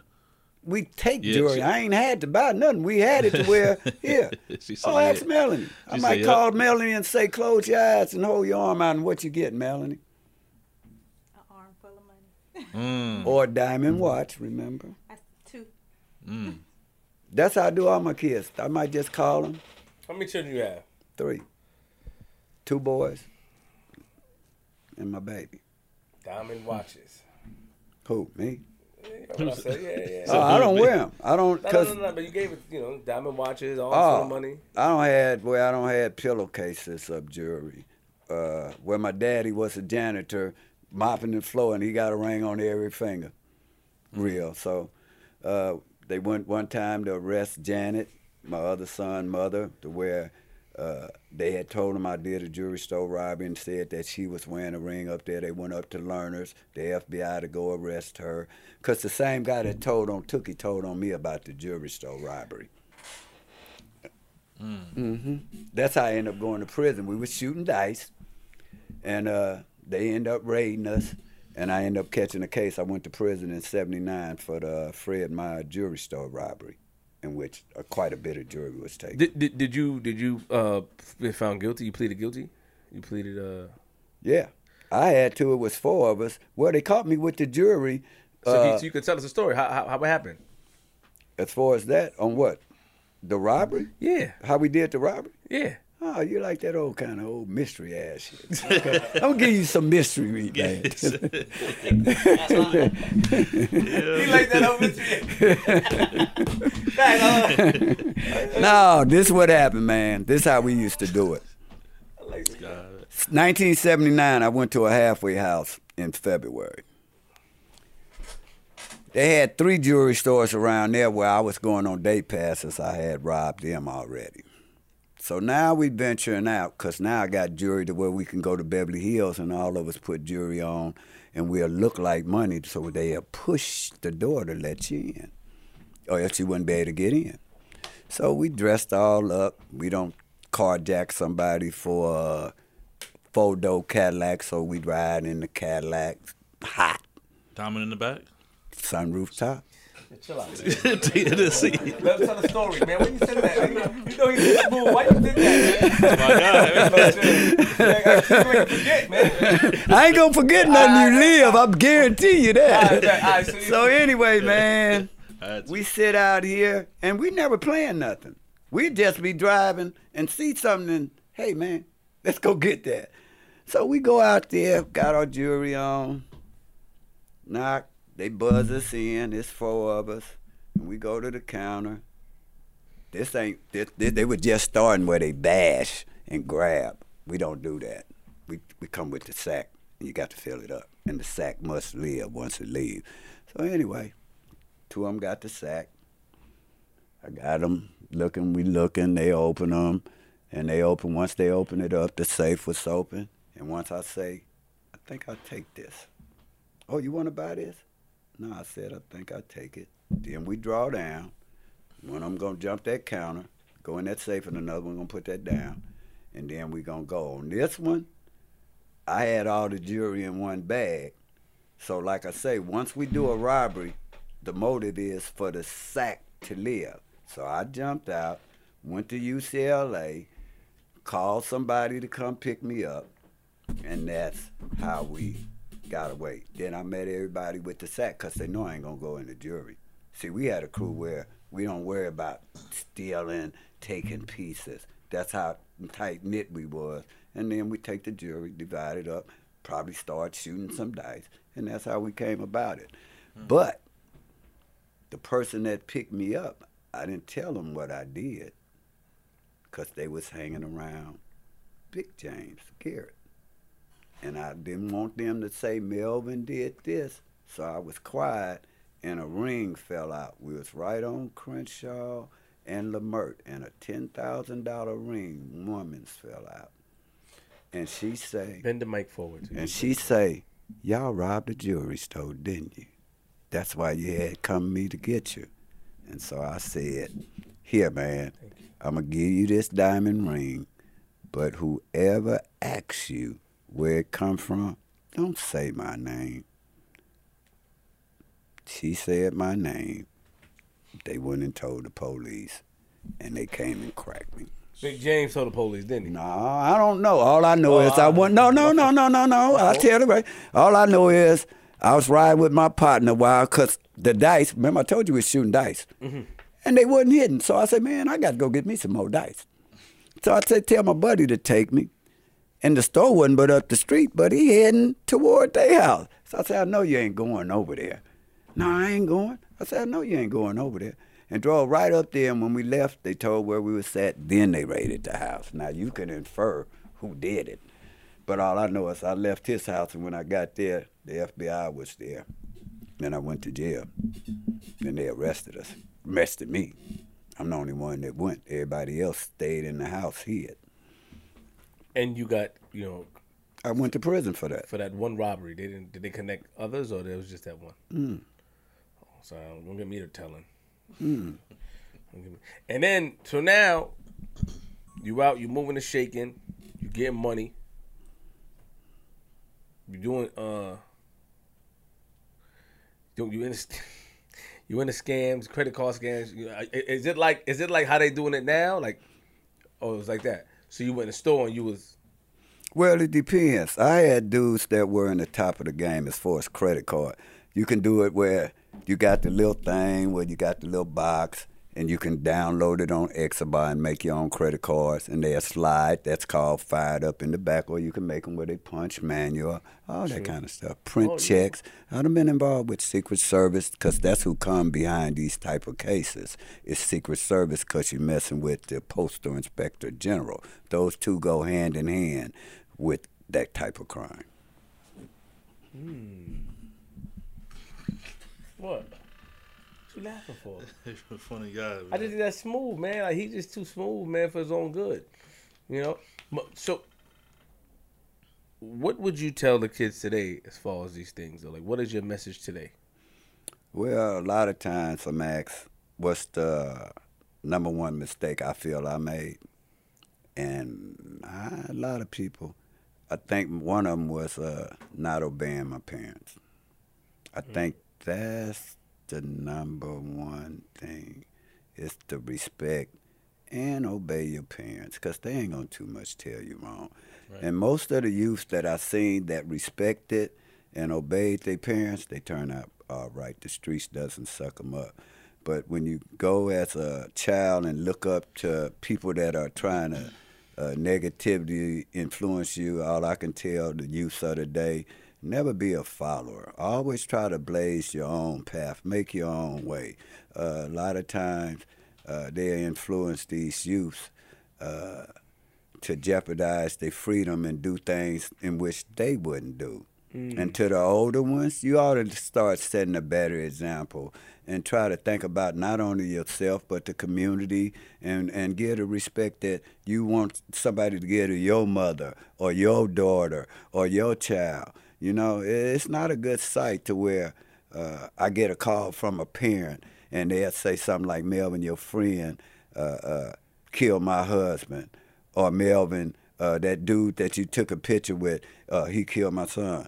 Those are not things that I like about, because nobody can say Melvin ever hurt nobody. They can say Melvin did this, but it was within the rules. And our era, see, and then they'll mix it up with the 80s, the 90s. These 5 generations I don't see. So a lot of times the older ones are us back in the day. He's been to L.A. There is no retirement issue out there, Tim. It ain't like New York. It ain't like nowhere. L.A., you cannot retire. Even though I've been out the game all this, you can't stand on the streets. You can't walk in there because of the terrain, once again, that go on in there. And that's a shame. I'm just trying to go out these golden years, a whole lot of us. But we're subject to where we don't did all this time and then come out and still enslaved by our own people. That's not cool. A lot of men are coming out from doing 30, 35 that are getting out from this mass incarceration that started then. Now they're getting out, but the damage is done. Between us and everybody attacking blacks, drugs, and prison, we created a silent genocide. No more different than the Jews, and now you're starting to see the effects to where our population's going down. We're being a part of gentrification to where the elders, they're losing their homes that our parents fought so hard for. Now they're gone. It's our culture. We need to start opening up dialogue amongst our own, amongst ourselves, and work out for a common cause and a common good to redefining our community and giving back and giving these kids an actual chance to grow and uplift and be proud of what they represent and where they stay and what they stand for. If you don't stand for something, you fall for anything. Anything, bro. I'm with you on that, Smiley. That's my partner. Smiley's straight. They say you've been going easy on me tonight. I'm glad. Give me a thank you. Yeah, I mean, you know, I don't.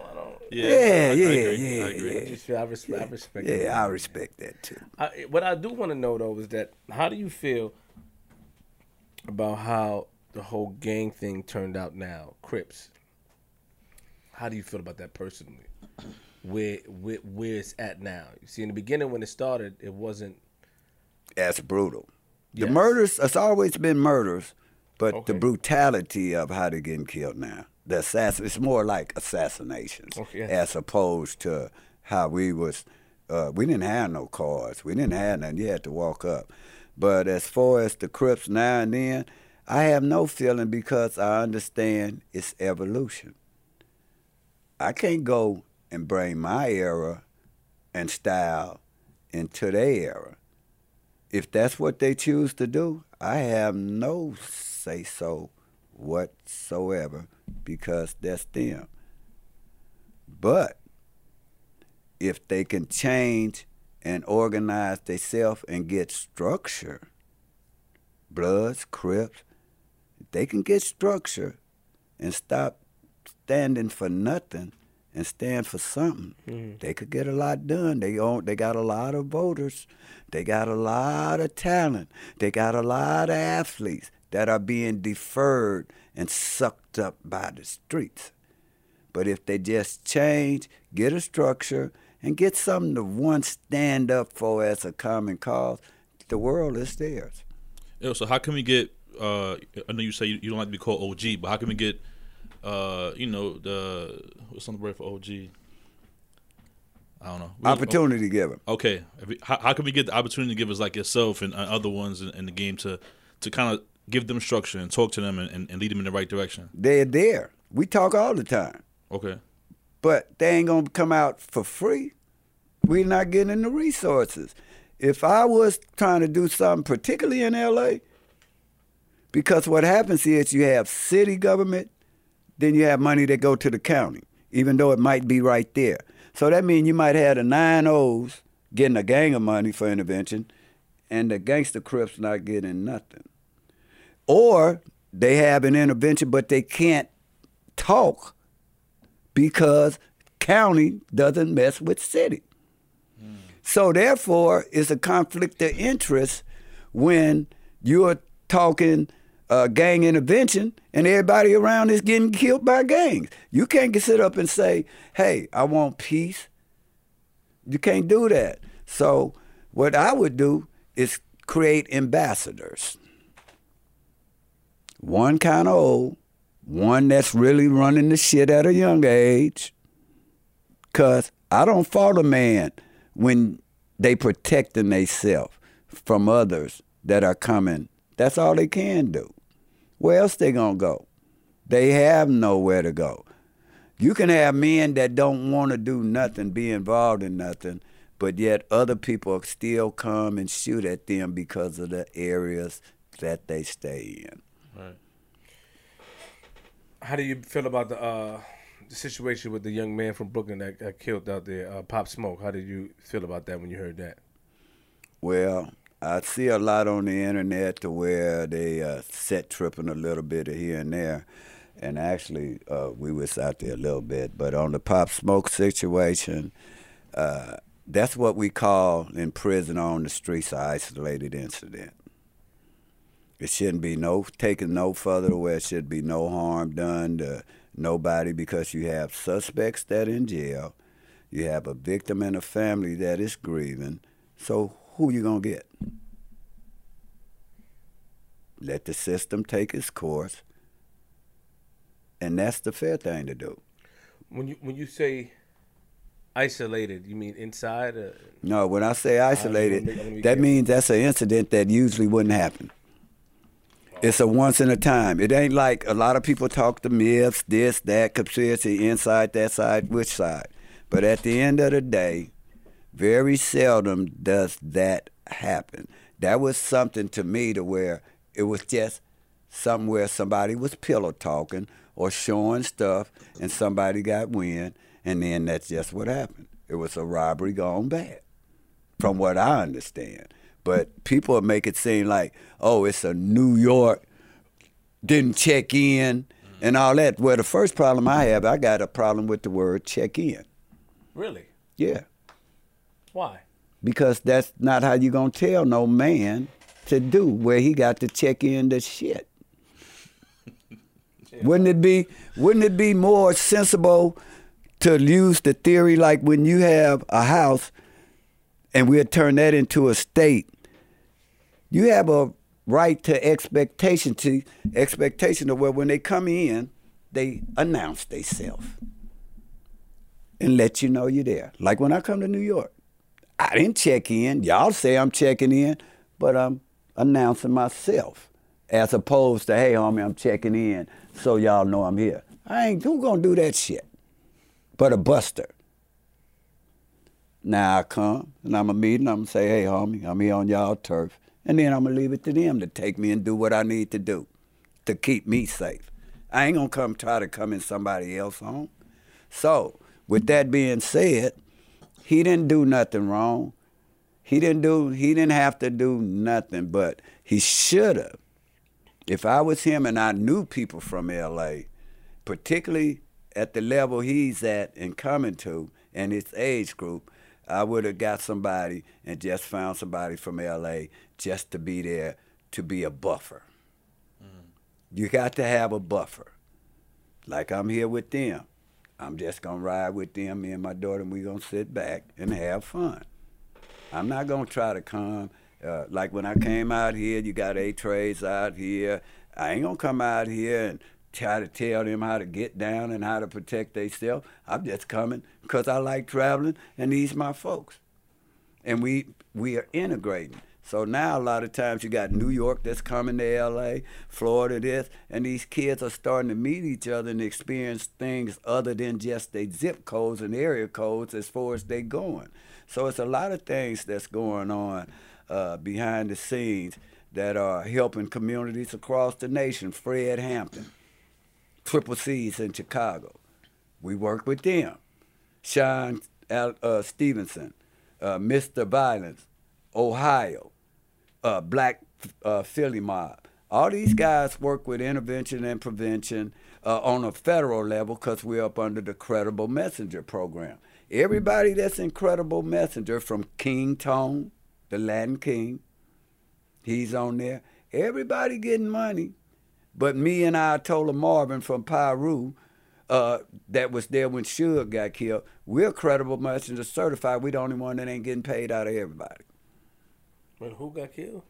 When Suge got killed, there was a guy that was with Suge Knight. His name is Ayatollah Marvin from Peru that drug Bones out. That's who I work with on the side, Incredible Messengers. Me, King Tone, Sean Stevenson, Fred Hampton of the Black Panthers, Antonio Testra with the Luciano Gambino family. And this go back to seeing how far our nuts hang, too. Don't forget that. So we just going to put an inch on mines. So they're not, that company's not paying you? Well, I just got certified, but what happens is... I don't want to throw, I don't want to go in, because if I go in, I don't want to mess up your bag. No, I'm going to tell you, my bag is in my head. I don't care about messing up your bag. No, but what happens is... I'm the hater. I don't have no organization to where I can get something funneled, because I'm like a gunslinger. They hire us to come talk. And so I don't have nowhere to funnel, but now they should be able, hopefully out here in Hollis, New York. This is where I want to be, in New York. Because I've always told Tim, to change America, it ain't going to start in L.A. It starts in New York. Is that what I said, Tim? And work your way out. Because we don't have the resources. We do, but I don't have them. But the people that I work with here are in better position to where my voice can be heard, and we start here. Gotcha. Do you trust these guys that you with? You trust them? Well. Who, them? Yeah. Oh, without a doubt. They look like trustworthy guys. I mean, one guy's in here with a mask on. I don't know what's going on, but you ask him what's going on. Oh. Come on up here and tell me a little bit here, man. Come on. Okay. It's your time, Stone, you heard? All right, then. One day you're going to, when you're ready to call Brooklyn Batman, but it's this man's story. His story is legendary, and he got wise men and wisdom that he need to get to the world. It ain't about me, man. It's about this man right here. You know? Appreciate that. What's your Instagram? Brooklyn Batman. Brooklyn Batman. Yeah, just put but with an 8, though, Okay. That was official. Yeah, I like that. Brooklyn Batman. Make sure you get some love on behind the scenes, please. Yeah. I like that. That was good. You see, it's honorable, man. It's good. We could have made it about, because it's a lot of questions I got for him. Got a mask on in here, making me nervous. I don't know what's going on. You got people standing by the door. They want to fight. Ice grilling, all type of crazy stuff going on here. But, we could take it. Got the tough ones, the cool ones, and everything. But, all jokes aside, though, I think that I'm going to say this because I know, I do joke and I, try to break the ice. But, I think that you are needed out here in the community. You know what 100%. I'm saying? And I think that the people who are behind the scenes need to catch on and need to take advantage, of the power. Because a lot of people can't take the fact that even though they're in position, they still don't have the grasp or the power that somebody else may have. An experience. So they may want you to go through them. They want to, you gotta go through me to get, instead of just putting you in position. And I feel like you need to be put in that position to talk, because if you was to come and talk to me and somebody else, I'm like, what's my man name? Marquise. I'd be like, all right, Marquise, yeah, all right, I listen. But you have like, word, like, you can relate. You talk to the soul, and that's what's important. You know what I'm saying? No disrespect to Marquise. I'm cracking jokes, but at the same time, I feel like you need to be put in the highest standards. They need to put respect on your name, like we put on your name. Do you feel like, flip question for you, do you feel like the people in position are afraid to put people like him in position, though? I'm asking no questions like that, but yeah, I do. Because, because his history and what he's known for, they may be like, I mean, I think it's a small move to put him in position, though. But, I agree. I think the people in position may be a little scared that, that he may go back to his old ways or whatever. I've been doing this 23 years. But I don't think scared to go to their old ways. I think that what it is that, and it's gonna sound crazy, I'm not saying this is the situation, but nobody wants to be outshined when you, like, I think that's what it is. Mm-hmm. If somebody, because a person like me, I'm comfortable in my skin. I know who I am. Right. You know what I mean? So I don't mind, like, yeah, you know how we do, but likewise, a lot of people are not comfortable. A lot of people want to go for more than they can actually, they want more on their plate than they can actually handle. You know what I mean? And they want to be, and that's the problem. You know what I'm saying? With him, I could see Mr. Farmer, I can see people listening and understanding. They need to put him out there. The whole thing, he got the whole game plan on lock. Yeah. And then I asked him if he's Republican. He didn't want to answer because he said the Democratic cities be going through it. So he didn't say the Republican cities. Yeah. No, because nice. I ain't never lived in a Republican city. So I don't know what the hell Republican is. But I just know that. Good. No, seriously. These are facts. Every inner city that has major gun violence. Talk. Look, don't go from the top. Go with the local elected officials. Then when you get that list, I guarantee you 99 or at least 90% of them are exactly what I said. I'm talking about the Houstons, the New Orleans, the Chicagos, the Los Angeles, the Ohios. The majority of those cities, we are underserved.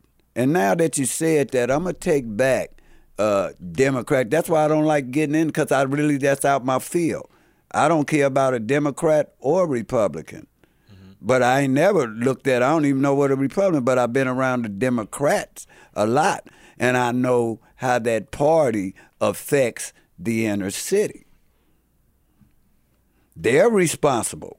There is no white mayor, no white councilmen and all that in L.A. They're all black. But I also know somebody that told me that they sit around and they sit and figure out what position they going to take next after the term, like good old boys. And if you start seeing it, you'll start noticing nepotism. That's what exists in politics all around America, whether it be white, black, Democrat, Republican. You will hear such and such junior. Then 10 years later, it'll be the senior, and then it'll be the third, and then it'll be the same shit. And that's why we here now and done went from water hoses to choke holes, and still ain't nothing changed. Water hose to choke holes. And ain't nothing changed. How about that? Straight like that. Is there anything that we didn't touch on that you would like to touch on that we didn't ask? That I enjoyed this, man. And like I say, the reason why I straighten, I'm just trying to make my mama proud. She getting old. She said Absolutely. She wanted to hear me finally say that I got a job. And that's what I'm trying to do. My mama has never heard me say I'm getting up to go to work till recently. And it's a piece of a job, but I enjoy it.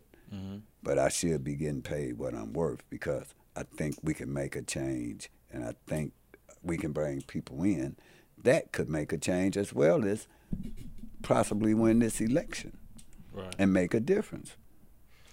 Real quick, it's a couple. I got two more things I want to ask. I'm sorry, I missed it. When you say the eight trade gangsters started the L.A. riots, now it's a bunch of them. Which one are we referring to? That's us. There ain't but one A-Troy gangster in L.A. No. The riots part. The Rodney King. When Reginald Denny got beat up in the L.A. 4, those are A-Troy gangsters that did the riot. That's where I grew up at. We all Florence and Normandy. That's the north. You got back north, backside. It's 3 sections over there back in them days. Those are the ones that's on that side. Are you talking about the guy that got pulled out of the truck? Yeah, that's Reginald Denny. But our gang, the A-Troy gangsters, are the L.A. 4. They're from A-Troy gangsters.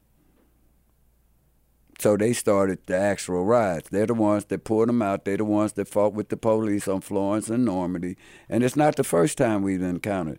See, every different gangs got different traditions. A-Troy gangsters, we don't back down from the police. We engage. Always have, but that's something you haven't know because most people wasn't around to know some of the engagements that's happened. And why did you? Because you started the A-Trade Gangsters, you said. Founded them. With a couple more. Okay, and where did the A-Trade? Where did the word A-Trade come from? We stayed on 83rd and Western. Trey is the third. Trey. So, all right. Hold on. No problem. I'm just that. I just want to cover all. Let me get it together. Get it together. Where was you at when you and tell us how you felt when you heard the news about Nipsey Hussle passing away? Actually, we had one up there and was filming up there, and the results wasn't the same as like then. But when Nipsey Hussle died, at the beginning, I felt that it's sad because I know quite a few of them, and we all went to school. But once again, that's part of this game where you sign up. I never would call nobody no snitch unless you got to down him right then. You got to. So I felt bad. He was from our community, one of the ones that was coming out, up and coming. I know some of his people deal with him now. But one thing Nipsey Hussle legacy did do was create the opportunity for us to go and create dialogue for the first time. And hope his legacy continue on. It's a shame that not only him, Biggie Small, I done been around in this hip-hop game since Michael Conception started. We all in the same game, 79, 78. I just chose not to get into it. But Easy, Tupac, Biggie, a lot of talented guys get caught up and particularly emulating or talking about the streets, and then it come back and actually hunt them in the ass. And I just felt bad that such talent is wasted that could have been avoided and the conflict could have been resolved other than that, man. So he was a great talent, and others, and one of which is Mom and family and Sam and the children and others. Condolences, because actually they have a church right around the corner where his dad owned, the Ethiopian church or whatever religion. And one night right after his son died, right before the burial and stuff, we seen like about 500 over there. And that's how I found out that he was Nipsey's dad. But also the night that Nipsey died, Barefoot Pookie came over, Babalu from Piru, who I was staying over with at that time. They came over right that same hour, but I was in a place that was high, and I never will forget, it was kind of dark, gray, clouds, real quiet. All you could hear was ambulance, police, and the whole town was quiet. But they was quiet because they didn't know what happened. And if it came out that our side or anybody from this side had something, that's it. It's over with. Over with. It wouldn't be no talking about nothing. And this nationwide. So luckily it was isolated, internal, and that makes a big difference in what transpired afterwards, if it was isolated or intentional. This was isolated. And once again, you can't go around and take it out. Who you going to take it out on? True. And that's what happens a lot of times. We misuse social media and give out false information, which helps ignite the situation even more so, and it get out there before the truth come out, and you can't pull it back. And that's what happened. So with Nipsey, he was a great talent. And not just Nipsey, all people who lost their loved ones. Just the senseless violence, period. Let's not just leave it with him. Let's just try to make it to where no parent, no mama should have to cry. No daughter should have to do that. Father. Let me ask you one last question.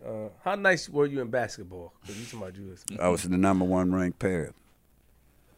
Let me put it like this. Oh, talk the talk. Let's go. I played in a league where you had Russell Brown that went to Arizona State, Reggie Theus that went to the Bulls, Kim Scarborough, all them. Ozzie Smith played with St. Louis, Eddie Murphy. I played with all of them. We had a banquet for basketball. Every trophy that was offensive or defensive, that could be an individual trophy, I won them all. I won the scoring title. We went undefeated. I averaged almost 30 points a game at 14, 15. If they'd have had a 3-point shot, I'd have been known, set up record. But I couldn't stop hanging on the streets. Yeah. Mm-hmm. Better yet, before we go, one of these days before I leave, we'll just go out and shoot a little bit. And if my shot when they go in hit the net, if they hit the rim, I don't count mines. I clean the dust out the net. So when mines go, they don't hit the rim. I don't count them. Yeah, well, let him step on out. I guarantee you. We used to shoot $1,000 a shot.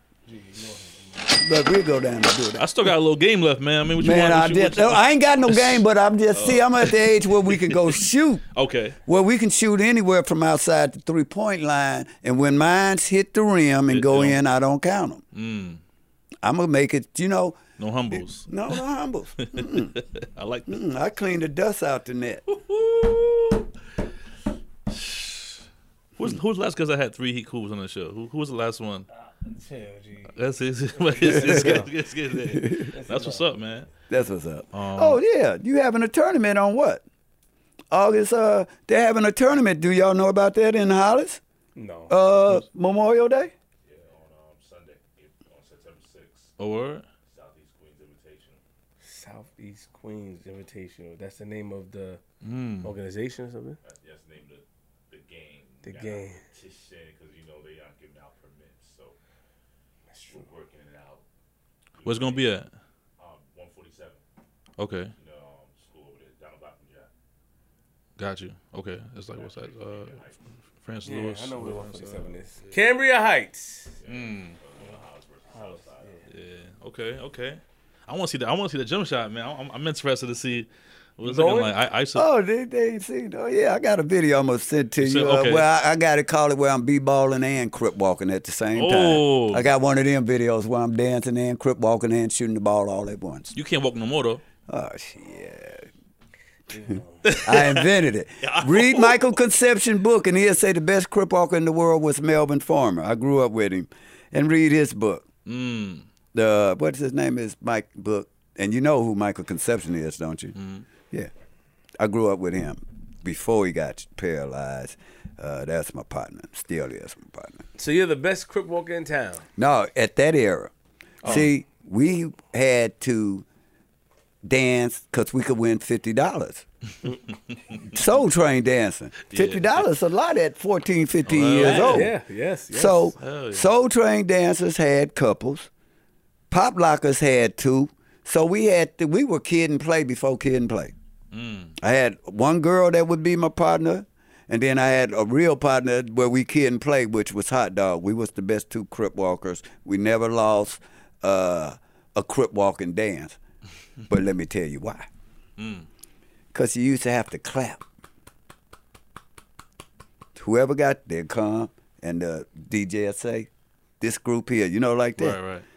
So they'll clap. Apollo style. Yeah. as they call it. But this LA style.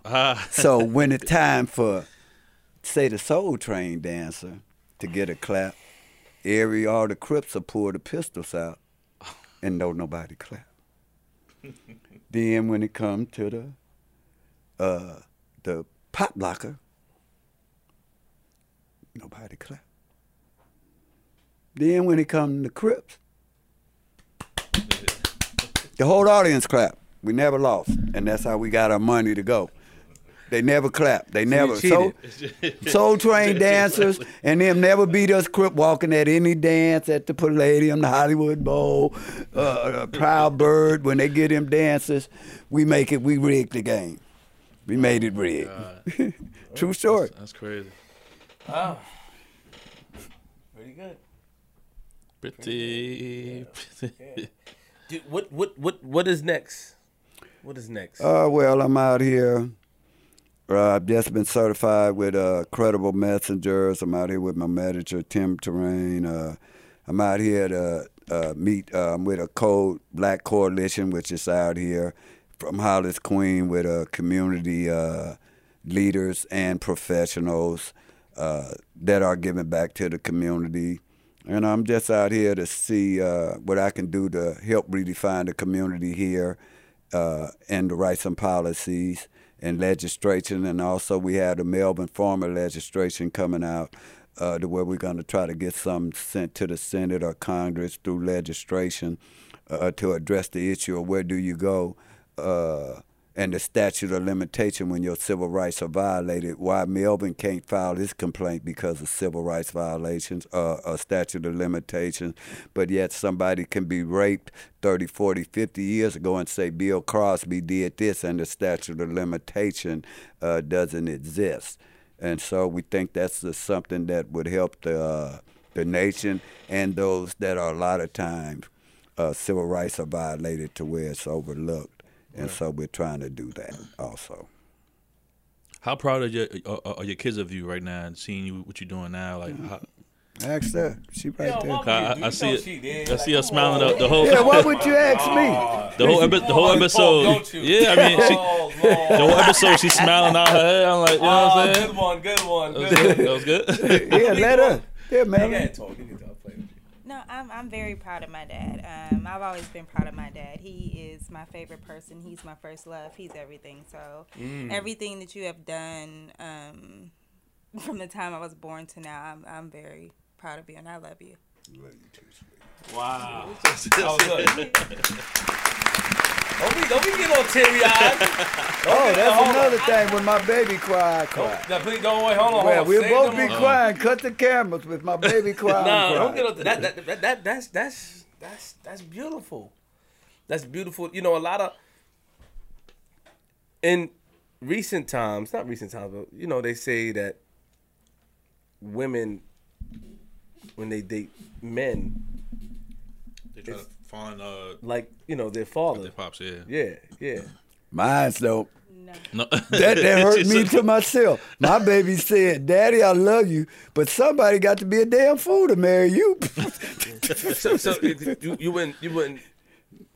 So like, mind my business. Yeah, God bless you. That's beautiful that you love your father. I think that your father is awesome. I think that the fact that you hold him in high standards and stuff like that's dope. That's amazing. And you know what? Round of applause for her again, please. Let's stop. Let's change the subject. It's so sad. I love you. It was a moment. Well, you should have played a thing, man. Little violins, man. You don't got nothing, chill. Nah. Gee, you can't. But we definitely appreciate you, man. Please give out the social media. Yeah, man. I'm on Instagram. What I don't even be doing. What I'm on, Tim? All of them. Any social media, man. I don't even be looking at it. Shout out to Tim one time for making it happen. You know what I'm saying? Some respect on Tim name. Yeah. I saw him at an event, and then he told me that I should get you on the show, and then we did a research. But if you want to learn something about criminal justice system and something that's really, start reading and purchasing The New Slave Ship, A Ship That Does Not Sail. I wrote it with the intention to where a child attention span where he can read it. It educates them. It's a very good book, easy read. It really should be in all the school systems. It really makes an impact on children and makes a difference in their life when they really see the harsh realities and they learn the laws and to know your rights that could save your life.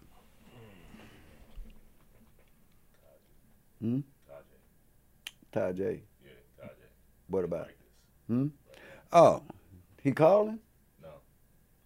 Let him know about it. Oh, yeah, and we also down here. Oh, I got you. We also down here where I do civil rights, where we doing Tajay Harris, to where a young man was arrested allegedly for killing his grandfather and another elderly by setting a fire intentionally with a blunt. He never been arrested, 17 years old. They're seeking a life sentence on him. They're charging him with murder as opposed to maybe if it did happen and it wasn't intentional, it should have been a negligence charge. So I'm down here to speak to him and to represent his family and his mother, Sadia, and help them go through the process. And to mentor this youth while he's in jail. He's only 17. I've never been to Rikers Island, but he's been up there, and he calls and he's hurt. He's sad. He don't know what to do, and so I try to give him strength to stand up and tell him, you got to keep a strong upper hand for your mama. You can't show weakness. It's gonna be all right. You're not facing life, although you are, but technically. We ought to be able to make it to where he ought to be able to be put on maybe house arrest like they do others with an ankle bracelet, because the child could be permanently damaged from being in here for something that he could be exonerated later on for. And I don't think the charges could stand up or have the merit to where this young man should be in there for a year. So we're fit to try to see what we can do and bring awareness to try to get him out. That's dope. Yeah. On that note, man, we're gonna wrap it up, right? Or you got some more? You got some more questions? No. I was just looking at something just now, reading on this young man, trying to find something. Tajay Woods. 2018, I want to say. 2017. What is it, Tajay Woods? I thought it was Harris. He said Harris. What I'm saying. K-A-H-J. Say it again. Spell his name. K-A-H-J. K-A-H-J. This Woods? Who I'm thinking of, Harris. Brooklyn teen accused of arson, double murder. Wow. See, these are the type of cases where it should be brought up for awareness, but they don't. They let them sit and linger, and they let these kids get washed up. This case should be a national issue, or at least an issue in here, because of this young man and the charges and the things that are going on with him at that age. What the?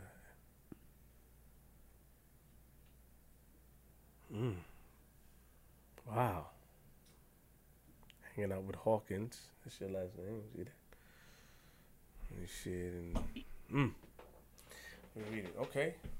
Well, appreciate you coming up here. Thank you for having me, bro. This one of the most fun times I had. No, man, I ain't gonna wipe your ass with soap. I'm just telling you real shit, because it can go from one day chicken to next day. Don't flatter me, please. Nah, I really enjoyed this, man. It's been a nice interview. That was good. I mean, I tend to get crazy, but ain't nothing wrong with crazy. I respect the OGs, man. The organized, whatever. You don't want to Opportunity giver. Opportunity giver. Yeah. That's a new name. Yo, man, dope episode. Make sure you follow the pages at Queens Flip with a Z, at DJ G10156, at Flip the Script Pod. Shout out to Michelle one time. No. Thank you. Body Finally. toot time. Oh. Woo, woo. Shout out to Bass. Shout out to Ebok. Shout out to today's sponsors. Ebok, I saw him today. So walking in, Yeah, right? he walked in, you yeah. can't miss that guy. When shout out to Ebok. He's in the building, man. Shout out to today's sponsors, man. Shout out to The Real I Pray on Instagram. Shout out to make sure I get the name right. Hold on. Wukuwada. I had to write it down the way I could read it because look, you know what I'm saying? Look a little. Shout out to Wukuwada one time, Beard Oil Company. Got my joint growing in crazy. You should try this one time. Let me put a pause. Let me just try to. Nah, I don't do that. No, you sure? Don't disrespect your sponsor like that. Yeah. You good? Yeah. Shout out to everybody. Shout out to Basky. Shout out to Ebok. You know, he's in the building. You know what I mean? Get things done. So good to see him. Shout out to my son, Queensflip Jr. in the building as well. Facts. Shout out to everybody in here, man. Batman and all type of crazy stuff. Shout out to Tim one time, of course, for setting up. Show me Tim, you know what I'm saying? My fault. Yeah, Oh, you can shout him out. Shout out to Tim. Yeah. That's it. You want into, you know. Good. Shout everybody in the building. Yeah, good. Shout out everybody. Why you playing, man? Shout out to everybody. Shout out to everybody. Why you looking at my, what's up? I'm just saying, man. You're shouting our sponsors. But listen, dope episode, you know. Gotta learn, man. Life is, if you don't stand for something, you fall for anything. And I honestly believe in that, man. But, you know, lock your doors. Close. Wait, hold on real quick. We gotta, you know, Flip the Script is doing all right. Doing pretty good. Pretty good. Yeah. We doing pretty good. And I feel good about it. I feel good about the energy today in here today. And I definitely want to give respect. And once again, tell King Face to get well, my brother. And, you know, next episode is going to be crazy. But right now, we got the legend, the OG, Melvin Farmer. And lock your doors, close your windows, close your blinds, open your blinds. If you see a man like Melvin on your lawn, put it away. He don't mean no harm. But don't let him in because he'll take your jewelry off your arm. I'm from Queens. Oh, that was good. That was good. Ah, no, That was good. I was slick. Yeah. Good.